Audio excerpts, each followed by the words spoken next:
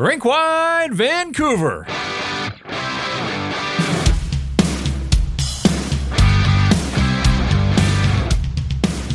A wild night at Rogers Arena. It was billed as the Hughes Bowl, and certainly the three Hughes brothers that shared the ice for the first time in their National Hockey League careers, they figured prominently in this one. But Jack and Luke get the last laugh as the Devils get a late goal and win it by a score of 6-5. This is Rink-wide Vancouver. It's brought to you by Betway. Jeff Patterson along with Irfan Ghaffar. And boy, do we have a lot to get into. It was a wild night of hockey here in Vancouver. Devils jumped out to a big first period lead. Canucks chipped away in the third. They tie it up at 5, and you're thinking, boy, 3-on-3 overtime with all of this talent and all of this skill. But Jesper Bratt, who opened the scoring 3.5 minutes into the hockey game, puts the dagger into the Vancouver Canucks. They give up 6 for the first time this season. And it's hard to win at this level, Irf, when you're giving up 6 goals and playing defense the way the Canucks did for most of the night. Well, you and I were laughing about it before the game ended, saying that, oh man, overtime could be fun with everyone that was involved, but obviously it didn't get there. I mean, the Canucks, they kind of shot themselves in the foot in the first period. I thought the Devils came out flying. Obviously, Travis Green coming back to Rogers Arena. It was the money on the board, Green revenge game or whatever. And it looked like that early on. The Canucks really didn't have their juice. And then you mentioned, keep chipping away. Your big guys are there, your Bessers, your JT Millers, your Elias Petterssons. And then eventually, in the end, it's Quinn Hughes. After watching his brothers put on a show, he's like, okay, well, it's time for me to, help my team during this game. And, eventually the Canucks in the end weren't able to get it done, but there were definitely some positives that you can take away from this game for them. Sure, no quit in the Vancouver Canucks. Yeah. And we know that this team can score goals because of the way that the top-end guys are going. And Brock Besser has a 3-point night. JT Miller, 2 more points to move into solo second. JT Miller, solo second in National Hockey League scoring. Elias Pettersson with a couple of points. Quinn Hughes, a little late to the party after his brothers got things going, and maybe that fired him up. But you knew he would be heard from as well. But really, for me, the takeaway here is a tough night for Thatcher Demko. Anytime you've got Thatcher Demko between the pipes, if you're the Vancouver Canucks, you want to think you've got an edge in goal, or certainly he's going to hold his own. I know that there were breakdowns in front of him. This was not a great night defensively, but he has proven that he's one of the elite goaltenders in the National Hockey League this season, and he's been terrific on so many nights. But he's the last line of defense, and they needed a save somewhere in that first period as this game kind of slipped away from the Vancouver Canucks. Now, he made some saves in the third, and that allowed the Canucks ultimately to close the gap and tie the game at 5. But I know Thatcher Demko won't be happy with himself. Yeah. I wondered when it got to 4-1, and then again at 5-2, was the hook coming out? Would we see Casey DeSmith? Rick Tocchet stays with his number one guy, and I wonder if part of that is, I think Thursday against Minnesota is earmarked as a Casey DeSmith start regardless. I think it was always going to be that way. And so maybe they just decided to, thinking if you are going to have a comeback in this game, it's going to be on the back of Thatcher Demko coming up with some stops. And again, he did in the third period. You look at that first period, the Jesper Bratt goal that opens the scoring. Again, I'm not blaming Thatcher Demko on this one because there were breakdowns. Filip Hronek, bad pinch there. It's essentially a 2-on-1. And Jesper Bratt through the wickets, 5-hole goal. That gets Jersey the start that you talked about. They're into it. They're on the board at 3.5 minutes of the hockey game. Now, the Canucks tie it, make it a 1-all game. JT Miller on the doorstep, bangs home a loose puck there for his 14th of the year. And you thought, okay, even ground, hit reset. Who knew? I mean, maybe the 2 goals in the first 8 minutes was an indication that this was the way the night was going to go. But then the breakdowns continued for the Vancouver Canucks. Tyler Myers gets fooled by Jack Hughes. I'm not sure I've ever really seen that play where a guy basically goads a defenseman going back for a puck into you hate to say it, but it's like Jack Hughes knew that Tyler Myers was going to put the puck right on his stick. And of course, Nikita Zadorov comes over, floods the one side, and leaves Haula wide open in front of the net. So not a great defensive play there. There was Teddy Bluger on the draw, letting Jack Hughes get it. First of all, you lose the faceoff cleanly, and then you let Jack Hughes waltz right past you to the front of the net. So again, we're starting to see this a little bit more with the Vancouver Canucks on a nightly basis. Vegas exposed them defensively in here last week, and here the New Jersey Devils trying to find footing after a bit of a rough start to the season.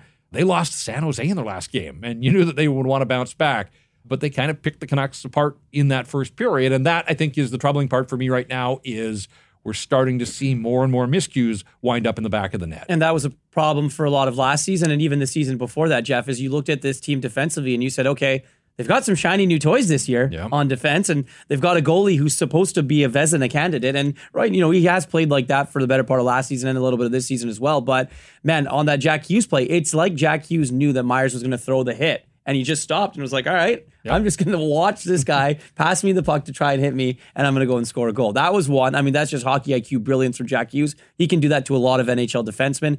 And then on the other one, kind of Zadorov as well, just leaving Pratt completely wide open. And I mean, look, Thatcher Demko, he's probably awarded himself some bad nights. He's allowed. Yep. But if you ask any goaltender, he's going to say, how many goals do you want to have back? All of them. The first one wasn't good. I didn't like it. I thought that, through the wickets there was a little tough. I mean, maybe it was quick off the stick and he didn't read it properly. But if you score 5 goals in a hockey game, chances are you should win the hockey game. At the very least, you should get something out of it. Get it to overtime. And so the Canucks had to be feeling good about themselves. There was some buzz in the building when they, mount this comeback, Besser and Lafferty, and ultimately it's Höglander with the tying goal, 3.5 minutes to play, and you think it is headed for overtime.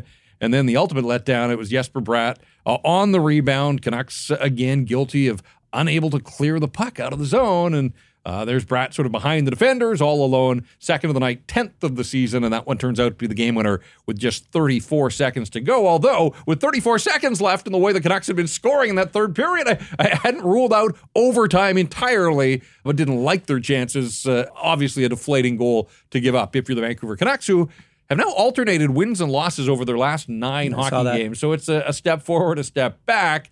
Again, they had put so many points in their back pocket with that 12-3-1 start that, a stretch of 9 games where you're 4-5, that's not going to do you in. Calgary loses tonight. Seattle lost, and Seattle is struggling. Edmonton hasn't played in a week, so the Oilers haven't had a chance to make up any ground. So, in that sense, it's not a huge deal. But at some point, the Canucks want to be able to harness that momentum and get it moving back in the right direction, and they're coming off a good win in Calgary the other night. Sagged a little at the end, but were able to pull out 2 points on the road.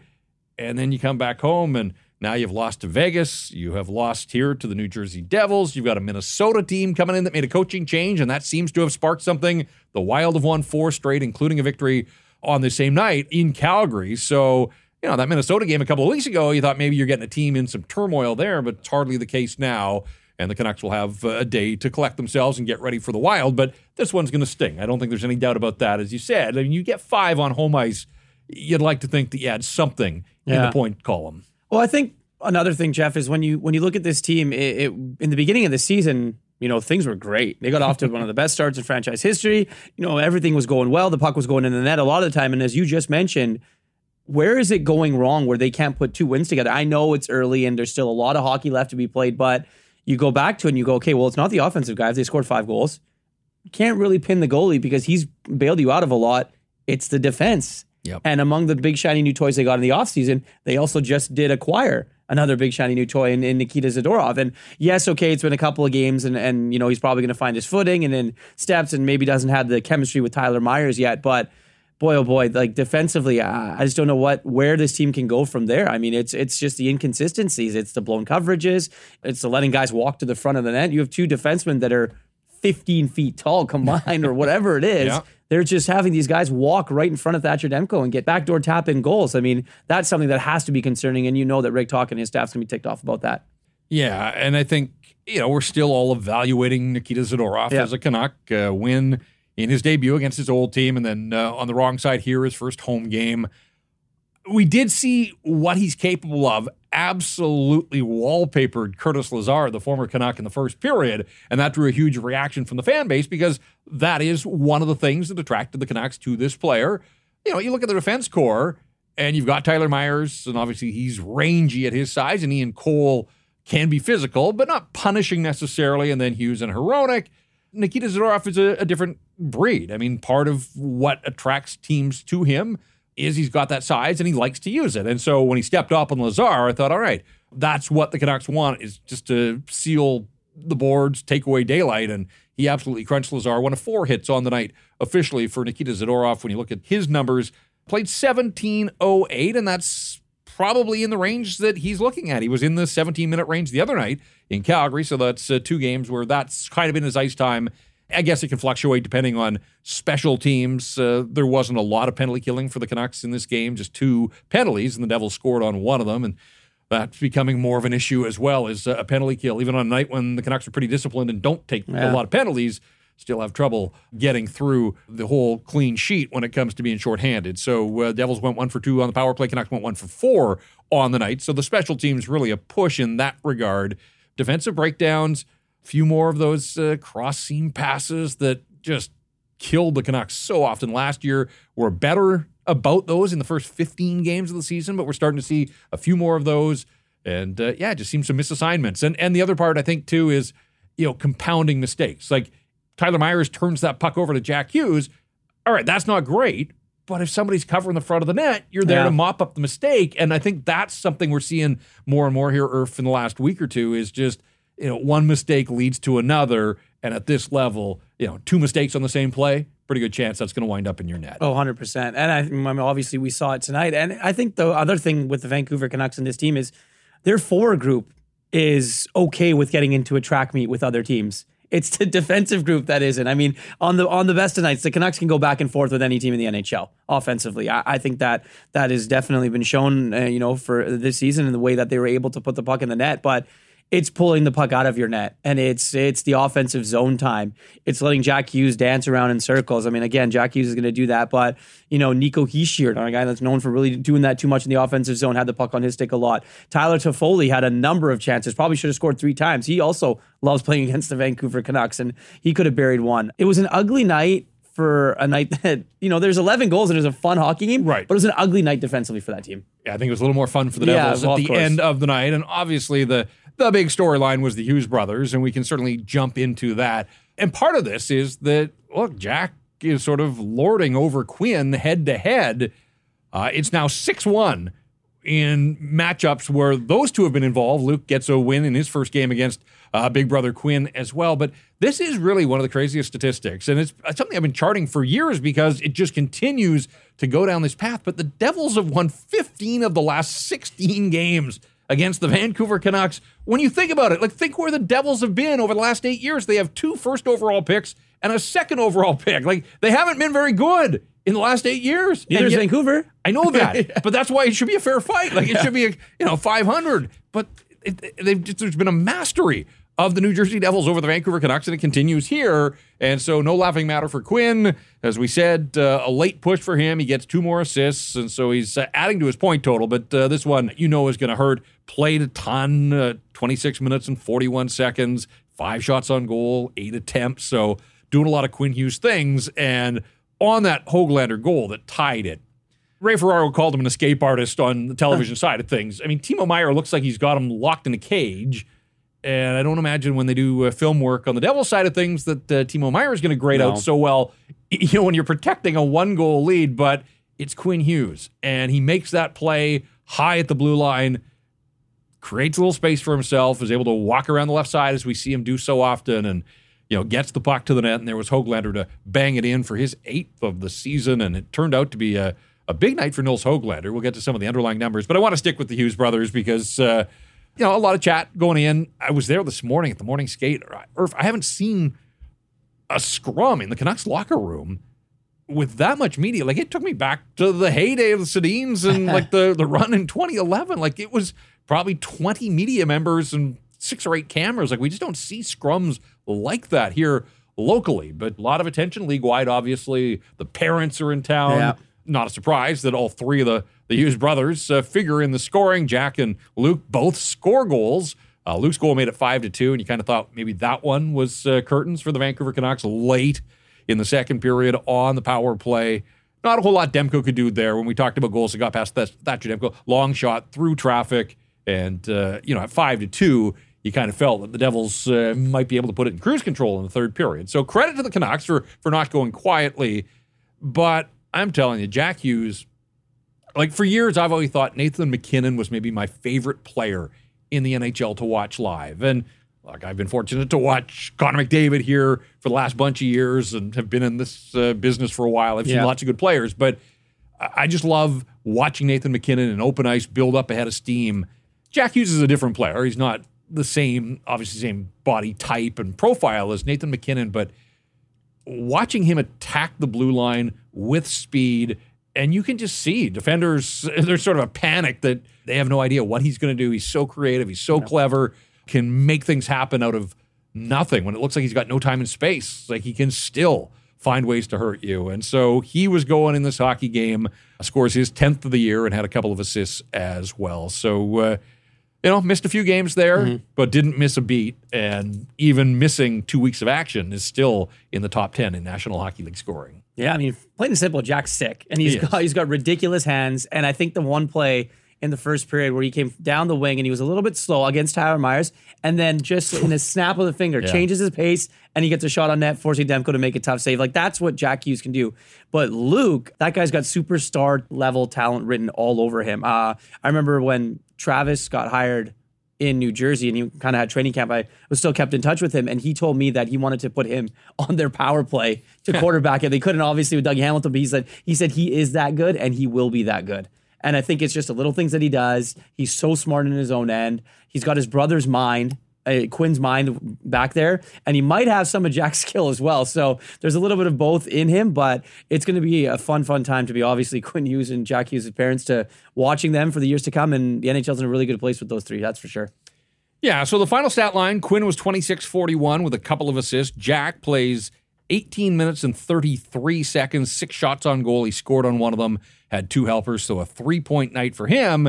And Luke plays 16 minutes and 11 seconds, so not a ton of ice time for him, but like his brothers, has a knack for getting pucks to the net. Only 1 shot on goal. It's found its way in, but 7 shot attempts for Luke Hughes in his 16 minutes and 11 seconds. And of course, for Luke and Jack, the most important statistic is the one high on the scoreboard, and that is 6-5. The Devils defeat the Vancouver Canucks, who fall to 16-9-1 as they continue to alternate wins and losses, as we said, but back-to-back losses now on home ice to Vegas last week and here to this New Jersey team.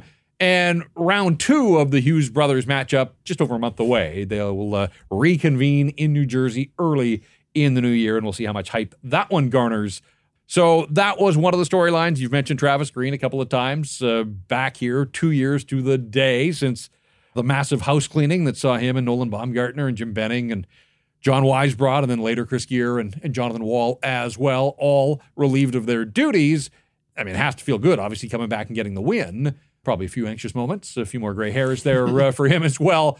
The Canucks saluted him in the first minute of play. I don't think it was the very first stoppage, but looked up at the clock late in the first minute of play, up on the Jumbotron, and welcomed him back. And he was well aware that he was on the Jumbotron. You can't miss what's on the Jumbotron in the building with the new screens.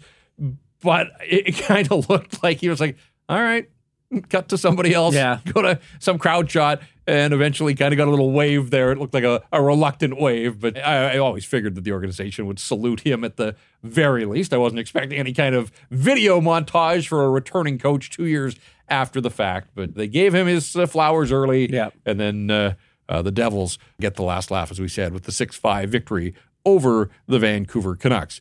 Brock Besser, he got the comeback going in the third period, 7 minutes in. On the back end, what a shift for JT Miller. Massive hit at the blue line. And it kind of just felt like JT Miller was willing a goal on that shift. It was Miller. And then Höglander got in. And they turn that puck. They hound it. They get it back. Miller over to Besser in front on the backhand. 18 earth. Matches his total from all of last year. Pads his lead atop the NHL goal scoring lead. He had 2 assists as well on the night. Brock Besser, he leads the league in goal scoring, and he's back into the top 10 in scoring. And every time that he picks up a goal here, he's up to 18 now. You do some Brock math, there's 56 games to go. Yeah. I mean, 30 is that number. I mean, he's probably had to reassess what's possible for him with 18 goals already. But for him to get to 30, he needs a dozen goals now over the final 56 games. Yeah, it's wild. It really is. I've done this show, I think, a few times with you now, and it's been it's Besser every time. So, I mean, he's also scored every other game basically this season, but finds himself in the right place at the right time almost all the time. When you're hot, you're hot. You just know where to be. Stick's always on the ice. I don't think he's doing anything differently than he's done from game 1 this season. I think that, he's finding himself in exact spots that goal scorers need to be. And most of his goals weren't the Brock goals that we saw early in his career. He doesn't have the crazy slap shot. There's no booming wrist shot. No, it's kind of an evolution of Brock. Where, he's the garbage man. Yeah, he really is. Hey, garbage mans get paid too. Absolutely. Right? So I think that when you look at it, he's like, okay, maybe I don't really have my shot anymore. That's the evaluation they had over this summer. Maybe I'm not as fast as I used to be. Never really was a good skater. But if I can let guys like JT Miller do some work, crash and bang, they're going to get pucks on net. Quinn's going to throw pucks on net. If I'm in the right place at the right time, more often than not, the puck will find its way to my stick and I just have to put it in the net, right? And I think that that's one of the things that he's kind of taken to himself to readjust and relook at what he is as a hockey player, and obviously it's paying off. 20 minutes and 29 seconds for Brock Besser, so he crushed 20 minutes. Elias Pettersson, another night of big ice time, 22:37 for him. JT Miller up over 21 minutes. Rick Tocchet rode his horses in the third, and rightly so, and the byproduct of that is the Andrei Kuzmenko saga continues here. A healthy scratch for a pair of games not that long ago, back in the lineup, scored in the Vegas game, sort of garbage time goal, but you thought maybe one would get the floodgates going. That hasn't been the case, and it was a tough first period. He was on the ice for 3 of the Devils' goals, and then he didn't see the ice an awful lot. Certainly in that third period, Andrei Kuzmenko, when you look at his final ice time on the night, one shift in the final 10 minutes and 41 seconds as the Canucks are chipping away and coming back in this hockey game. He played 14 minutes and 14 seconds on the night. Wasn't much of a factor. Yeah, you just wonder where it's going. And in the same breath, when you wonder where it's going for him, you know, we've all wondered, when's Nils Höglander going to get a little bit of a bump here? And not only did he get the bump, but he scores the tying goal. Same things that we just talked about with Brock Besser. Go to the front of the net. You know, do the things that you have to do to put yourself in position. I mean, that's where goals are scored in this league. And for Nils Höglander, he didn't start particularly strong in this hockey game. Started on the fourth line, and you weren't kind of sure where his night was going to go. 4 minutes and 19 seconds in the first period, 3 minutes and 33 seconds in the second period, 7:02 in the third period. And he was taking a regular shift there alongside Miller and Besser. And when your team needed a goal, Rick Tocchet went and said, who's playing well? Looks at his lineup. He goes, all right, 21, get over the boards, right? And I think that Nils Höglander, I think he realized that when Quinn Hughes has the puck and he's dancing at the blue line, the best place to be is in front of the net. Yeah. Because chances are the puck's going to end up there at some point and you're able to obviously tap it in. I just think hockey is very difficult for a guy like Andrei Kuzmenko right now. You know, he gets back on the first power play unit, doesn't shoot the puck at all. It's tough. Maybe he's gripping the stick a little bit too tight, but there were times there where he had the puck at the top of the circle open for a shot, and he's forcing passes the wrong way. They're getting deflected off defensemen and things of that nature. So on one hand, you hope Kuzmenko kind of figures it out here. They gave him, you know, those couple games where he had to sit out, and he came back and he played well, and then he kind of lost it again. But this was the Nils Höglander game. This is the game where you look at it, and if he gets that bump, and if he starts to play, you know, top 6 minutes night in and night out consistently, maybe he gets a bump to the top power play unit or what have you, right? Because, I mean, he obviously tied the game, got a lot of trust from his coach for being able to play a lot in the third period, and he did everything. I mean, he was hitting people, he was throwing the puck to the net, and obviously scoring a goal. Yeah, and as much as Kuzmenko is a conundrum right now, Ilya Mikheyev, too, who I thought was terrific in Calgary on Saturday, had a goal and an assist, had the breakaway, had 5 shots on goal. Like, he was a factor in that win over the Flames.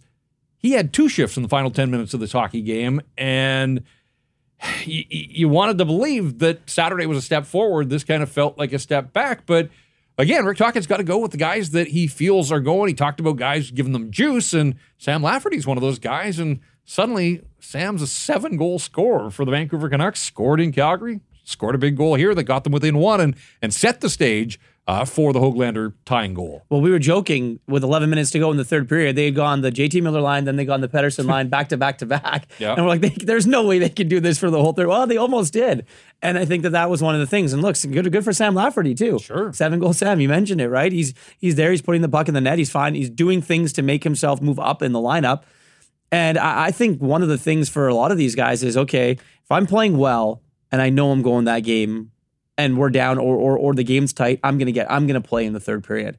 So I think that you got to have that mindset for these guys to come into these games. Really, you got to just go for it. Like, I think that for a guy like Kuzmenko, at some point, okay, go get yours, just shoot. because otherwise you're not really going to play. I think that's all that Rick Tocchet really wanted to see from him was shoot the puck, get yourself in that position. And he just looked hesitant. And you mentioned obviously Ilya Mikheyev as well. There's a guy that, maybe he's still not the Ilya Mikheyev that we've seen from Toronto or early on. And obviously, he did have a very good game against the Calgary Flames, but, that's not the Ilya Mikheyev that they signed and gave all that money to. They went back to the 4-forward set on the power play, and it cashed in early, but it went 1 for 4 on the night, and they could have obviously used another power play somewhere along the line. But if Kuzmenko isn't a factor and he's not contributing on the power play, at 5-on-5, I just don't know what his fit is and what his role is, and certainly the idea of him being anything more than a 20-goal scorer. I mean, so much of his success last year came at the front of the net on the power play, redirects and tips and those types of things. But, I mean, it's so obvious right now that Rick Tocchet is sort of stuck with what to do with him, where to play him, how much he can trust him.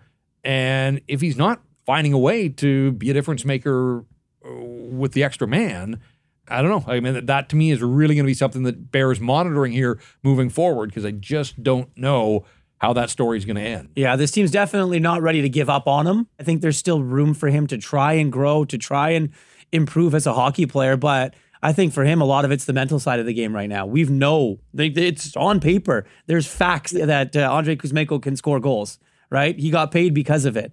And I just think right now it's very difficult for him to forget about shooting the puck, making a pass. Yeah. And you're on the ice on the wrong side. You don't want to be -3 every single game, because you're going to find yourself in the press box really fast if you do that. Well, we do the stat that stands out every night here on Rinkwide. This isn't it, although it does stand out to me. At even strength, not only was Kuzmenko on the wrong end of 3 goals and none for the Canucks, the Canucks were outshot 14-2 with Andrei Kuzmenko on the ice. That's not going to get it done. We're going to hear from Quinn Hughes. We're going to hear from Rick Tocchet as this night goes along. We'll get to our Rinkwide Vancouver 3-star selection. We'll get into the inbox as well, some listener feedback, your thoughts on what you saw from the Canucks and the Devils, wild night of hockey at Rogers Arena. But right now it's time for our Betway Bet of the Day, and we will look at the Wednesday schedule in the National Hockey League. Good looking matchup here. The Dallas Stars going into Florida to take on the Stanley Cup finalist Panthers. Stars, the underdogs here. Now, they got shut out a little further north in the state of Florida, in Tampa, so they're going to want to bounce back. I like the Dallas Stars here. I think a little bit of value. They're paying out at plus 200 on the money line. I think the Stars respond with a win in Sunrise. That is our Betway. Bet of the day must be 19 plus to play. Please play responsibly. Neither team really played all that responsibly in their own zone in this hockey game as we break down a 6-5 New Jersey Devils victory over the Vancouver Canucks. It's Jeff and Irf with you. This is Rinkwide Vancouver.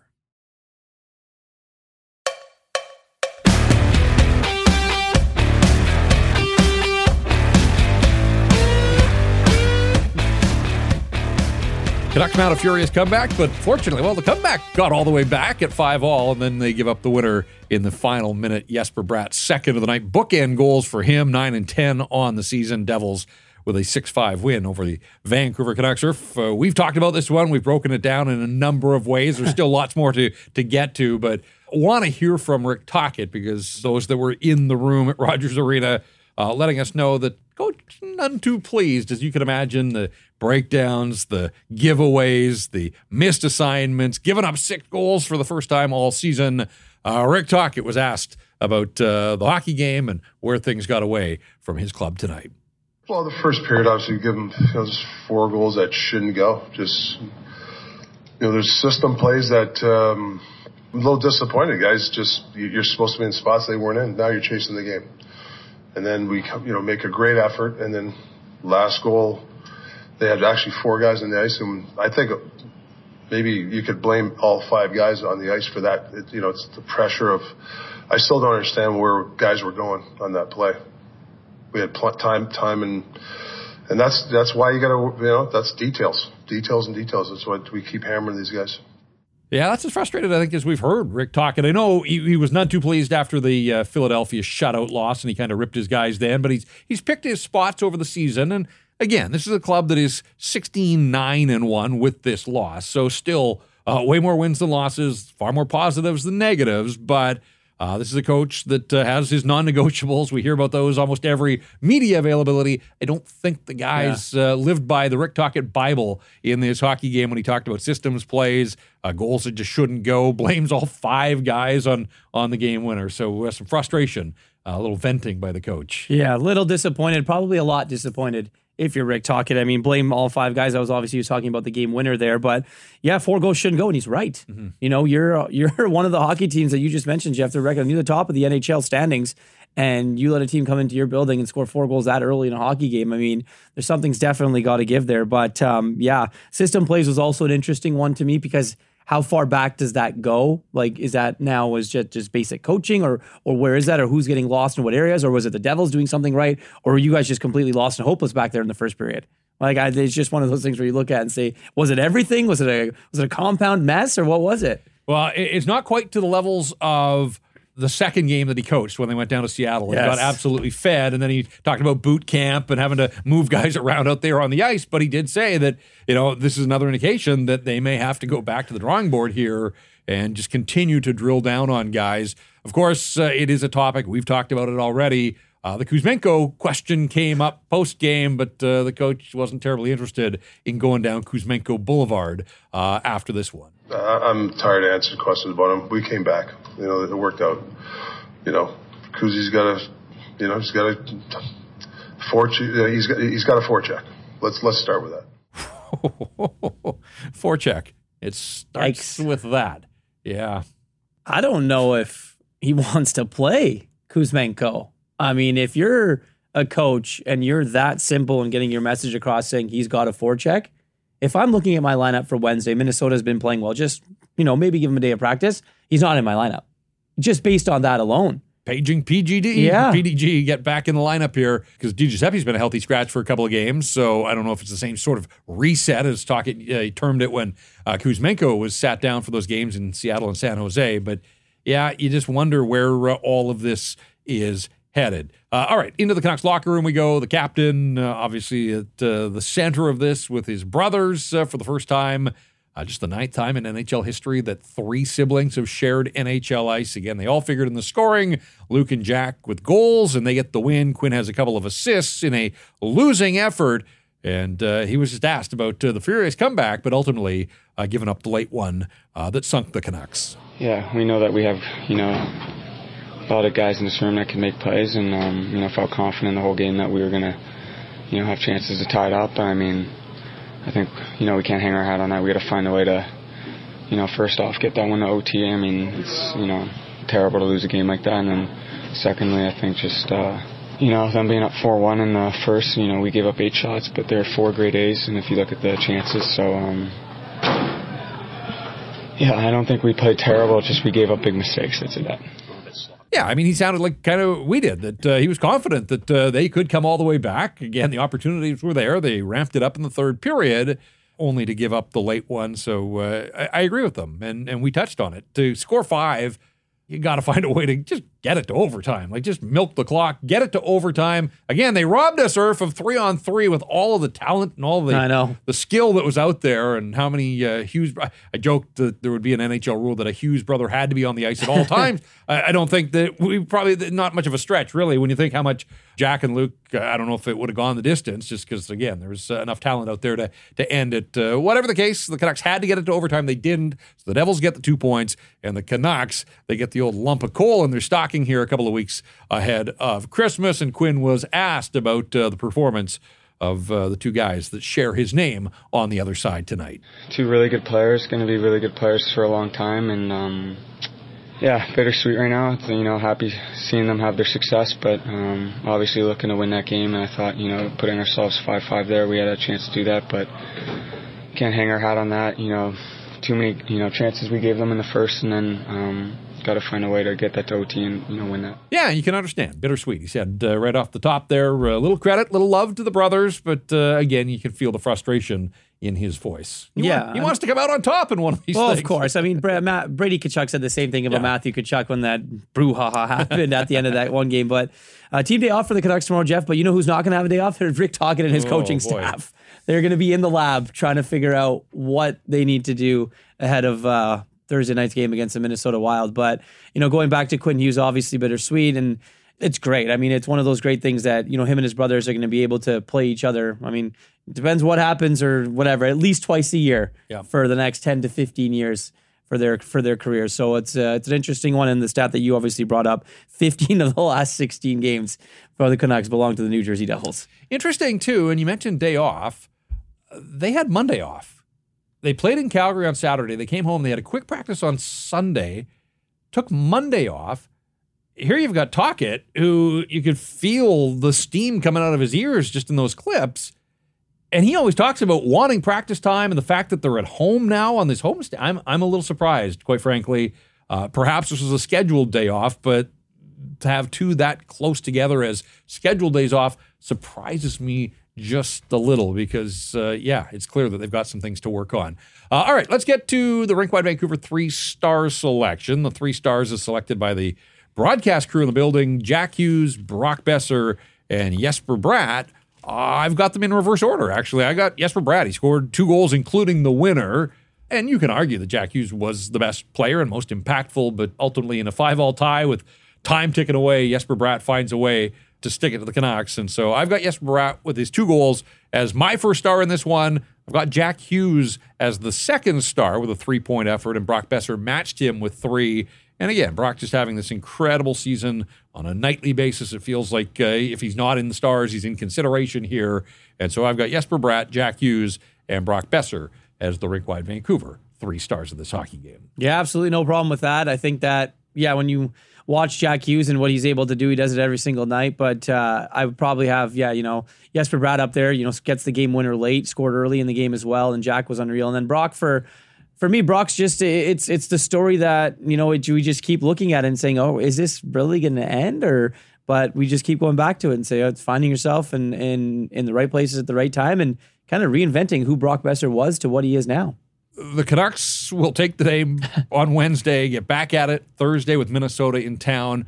Again, I just feel like it's probably Casey DeSmith's time, and after Thatcher Demko gives up 6, Demko's played in 4 straight, started 4 straight in 8 of the last 9. So when you look at the opponents that are coming up on the schedule, after Minnesota, it's Carolina, it's Tampa, it's Florida, 3 fairly high-powered offenses, 3 teams that have designs on, making a deep run in the playoffs. Florida obviously got to the Stanley Cup final. Tampa's been to the top of the hill, and Carolina every year you think maybe this will be their year. So not that Minnesota is a lesser opponent the way that they're playing with 4 straight victories, but it sort of feels like it's time for a break for Demko, and so I think it's probably a Casey DeSmith start on Thursday night. Yeah, I would have to agree, but that Minnesota Wild team has been playing some pretty good hockey of late, Jeff, so they definitely got the coach bump as the Canucks did a little while ago, but yeah. But you were telling me as we were preparing for this show that a little surprised. Like we've talked the fact Canucks have alternated wins and losses, but Thatcher Demko has not posted back-to-back victories since... Back-to-back starts for him since November 4th and 6th. He went November 24th, he won, but he didn't play the 25th, and then he won on the 28th. So he hasn't won 2 consecutive starts since November 4th and 6th. Well, I don't think he's going to get the chance on Thursday, and so he'll have to try to start a new streak probably on Saturday against the Carolina Hurricanes. Still more ahead here on Rink Wide. We've got our stat that stands out. We'll get into the inbox and see what the people thought of this one, and a few more thoughts about special teams as well, as the Vancouver Canucks battle back and then ultimately fall a goal short. 6-5, the final, the Devils over the Canucks. This is Rink Wide Vancouver.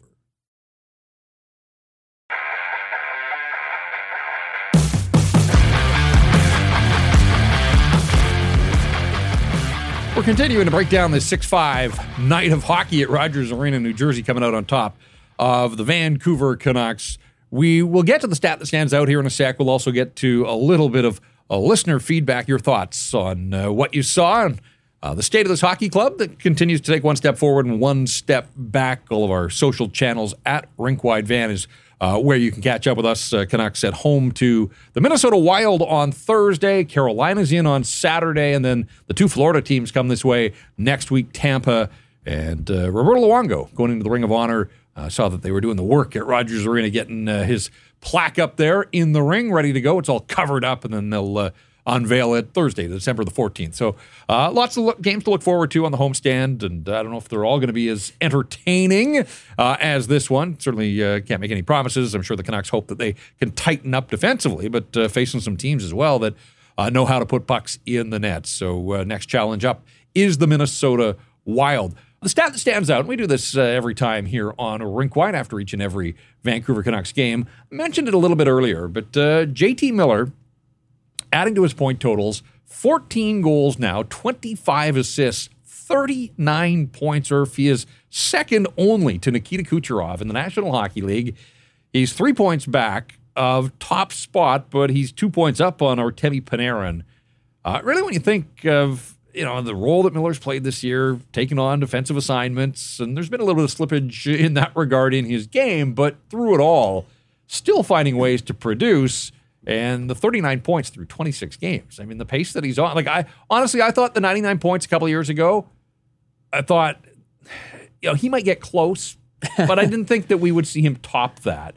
And now, it would take him basically falling off a cliff here for him not to get into triple digits this year. Obviously, feast on the power play. But hey, if you're going to eat somewhere and eat on the power play, right? And JT Miller's doing that. It doesn't matter at the end of the day. The point's a point, right? And as long as you're trying to help your team win, you're contributing night in and night out. And this is the guy that they traded for, right? The point-a-game guy.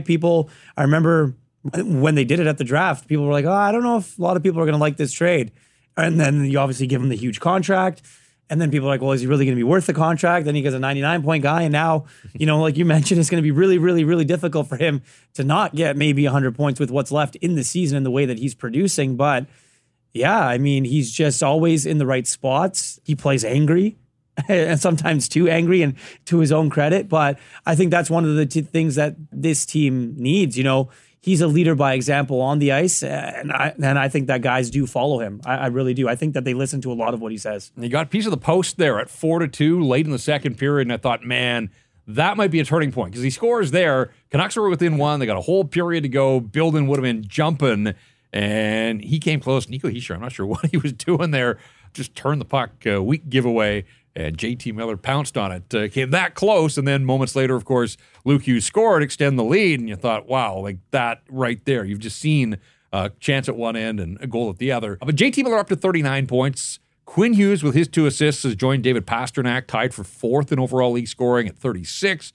Elias Pettersson up to 34 points, so he's in 6th place, and Brock Besser knocking on the door of the top 10. He's got 30 points now, 12 assists to go along with those 18 goals. So the Vancouver Canucks have 4 guys in the top 11 in NHL scoring, and Jack Hughes with his 3-point night up to 33. So Quinn still has a 3-point edge on Jack, although he's played 8 more games than his younger brother. So the Canucks scoring and just the fact that they've got those 4 guys in the top 11, those are all stats that stand out to me. All right, let's get to a little bit of listener feedback, our social channels at Rinkwide. Van, Chris saying after coming all the way back to tie, the same defensive lapses that haunted them all game came back and they pissed it away, and they did. And we talked about that a little bit right off the top, that, you get 5 on home ice and you do all the good work and the heavy lifting in that third period to get back on even terms. They had to just gut it out into overtime. If you lose an OT, it stings, but at least you get something. But instead, you flush a 5-goal night offensively because you give up 6 at the other end. Jacob, on the bright side, Höglander and Lafferty look awesome just about all game. It's just worrisome that we're going to overpay Hronek in the offseason. Yeah, last time I think you and I talked about, what's it going to take to re-sign Filip Hronek, who has been a terrific addition, but I do think there's been a little bit of slippage in his play defensively, and you saw the miscue on the first goal, the pinch, and again, the one mistake is fine. You can live with one mistake, but other guys have to step up and cover in that situation, or maybe that's where you ultimately want to save as Jesper Bratt beats Thatcher Demko between the legs. Chirp says the Canucks' physical play and forechecking were awesome tonight, but their puck watching in their own zone was hard to watch. And I do think Rick Tocchet will be pleased with the way they got on that Devils defense. And, you had Vanacek, didn't make it out of the last game that he played. It was given the hook, and then he sat and he watched the last couple of games the Devils have played. He gets back in there, and, if this was his opportunity to stake his claim to the crease, he may be watching the next game. But, the book on him is rebounds, and there were. A lot. And I think the Canucks recognized that. Like, just get pucks to the net with some traffic, and good things can happen. And certainly, that's the way Besser scores that way. Lafferty standing his ground in front of the net was a tip. It wasn't a rebound, but still traffic in front of the net there. And then Höglander on the rebound as well. So, I do think the Canucks did some nice work in the puck retrieval side of things. You spot your opponent 3-goal leads. It is tough to climb out of. They did climb out, and ultimately then they gave back all that good work that they did. Ernie says, growing pains. It's obvious the team is better than last year. Need to add a couple more pieces in order to be a more consistent team and possibly make some noise in the playoffs. Well, yes, and I still think if they truly think of themselves as a team that can do something if they get to the playoffs, they need another scoring winger. I don't think there's much doubt about that, but they add Zadorov, and I need to see, and I'm sure the coaching staff needs to see, a little more consistent effort defensively, sort of as the dust settles and guys fill into their roles, because Carson Soucy's not coming back till after Christmas. And, do they miss him? Sure they do, but he's one player. And good teams find ways. Like, Vegas came in here last week without Shea Theodore and Alec Martinez. Didn't look like they missed them that night. Good teams find ways. And so they've just got to find a way to push through here and just tighten up defensively. Here's my thing about growing pains. These guys have all been in the National Hockey. They're not rookies. No, they've all been given their contracts. They've all have played at a very high level. They're all stars. Some of them are all stars. When you look at this team, when is it more about something other than growing pains? Like, I think you can give them a break here at some point, but what type of team are you? What type of identity are you? Early on in the season, yeah, they could puck the puck in the net, that power play clicking and it's rolling around. But if the power play doesn't help you night in and night out, and you're not getting power plays, and the last couple of games before and during tonight, they were 0 for 7. Yeah. Right, so power play wasn't working. No. And then they found a different way to win. So what type of team are you going to be? And I think that, at some point you look at some of these guys and say, okay, they're in their 24, 25, 26. Obviously, some of them a little bit older. When is it going to get to a point where we say, okay, well, we can't really give them too much of a break anymore? What type of team are you, and what are you going to be, and who do you really think you are? I think that's the biggest thing. Right, and some of those core guys that haven't had extensive playoff experience, they have surrounded them. I mean, Ian Cole's got rings to show for. Teddy Bluger comes from Vegas. He has a ring. Tyler Myers, that's not growing pains. Tyler Myers, he's been at this a while. Like, what you see is and really it's been that way for a while with Tyler Myers. And, I guess you just have to live with some of those miscues. Unfortunately, of late, it feels like his mistakes are loud again and they're winding up in the net. And earlier in the season, it just felt like he had sort of settled. He had that tough night in Tampa. And then after that, he had kind of settled into a groove where, he was just holding his own. You weren't noticing him an awful lot. And that's kind of what you hope for with Tyler Myers. But the last couple of games, there have been some issues there. And yeah, that first period was a tough one on him and his fellow defensemen. So the Canucks fall by a score of 6-5. Another area of concern for me is the penalty kill that goes 1 for 2 on the night. They each scored a power play goal. So that part's a push. The Devils, who came in with the best power play in the National Hockey League, they didn't win this game on the power play. But it's 5 straight games now that the Canucks have surrendered a power play goal. They gave up 2 the other night to a Calgary team that is dreadful with the man advantage. And again, it's just there's little breakdowns that are creeping back into the game that weren't there in the first 15. Some of that is Carson Soucy and Pius Suter. Yeah, you can track the troubles back to those two guys. But Pius Suter's been out for 3 weeks now without any sort of hint of an update other than he had a setback somewhere along the line. We're led to believe it's a middle body or a core injury.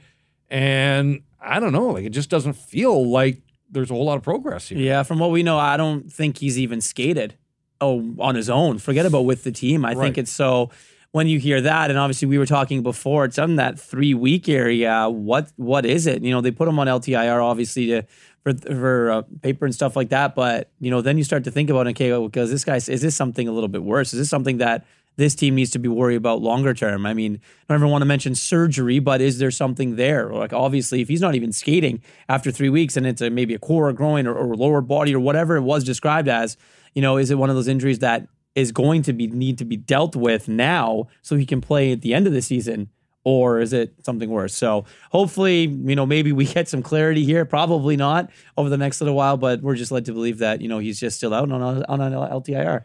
And they miss him. There's no doubt about it. And he was playing well, and he was starting to find his offensive footing as well when he left, and his last game was in Montreal, same with Carson Soucy. And so it's been 11 games now for both of those players. Soucy's going to be out until after Christmas, and we just don't know about Pia Suter. I wish I had an update. Coach and general manager get asked periodically, but kind of out of sight, out of mind.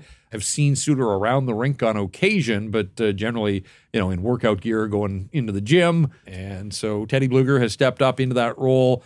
A bit of a mixed night for Bluger. We talked about him letting Jack Hughes get away on the Jersey goal, but then sort of redeemed himself, picks up an assist on the Dakota Joshua goal. And, we didn't really talk about the Dakota Joshua goal. At a 4-1 deficit in the final 20 seconds of the first period, if the Devils go into that period up 4-1, who knows? Maybe they get the next one and extend it, make it a 5-1. Like I thought at the time that was a big goal. But more than that, I just like the hands on Dakota Joshua that, I think a lot of guys, loose puck, and we've talked about rebounds here, a lot of guys I think would have just jammed that puck and tried to stuff it in. And he shows enough poise and patience to pull it around the goaltender. And, not the first time we've seen that. I think that there is some skill there from Dakota Joshua, but unfortunately, the goal total is still pretty modest at the 26-game mark, and he's only played 25 of them, but just his 4th goal of the season. Yeah, and the Dakota Joshua story is interesting here in Vancouver, obviously, with, coming into this season and, the head coach kind of calling him out and him not being, maybe was it in shape or maybe a little professionalism or whatever it was. And obviously it got to a point where, Dakota had to take a look at it and said, am I going to be a professional hockey player or what do I want to do here? And obviously, sometimes there's nights where Rick Tocchet really trusts him and he has him out in these big situations to try and get goals. And then there's other nights where he doesn't. But on a night like this, like Dakota Josh was on the ice with 33 seconds left in the game. Yep.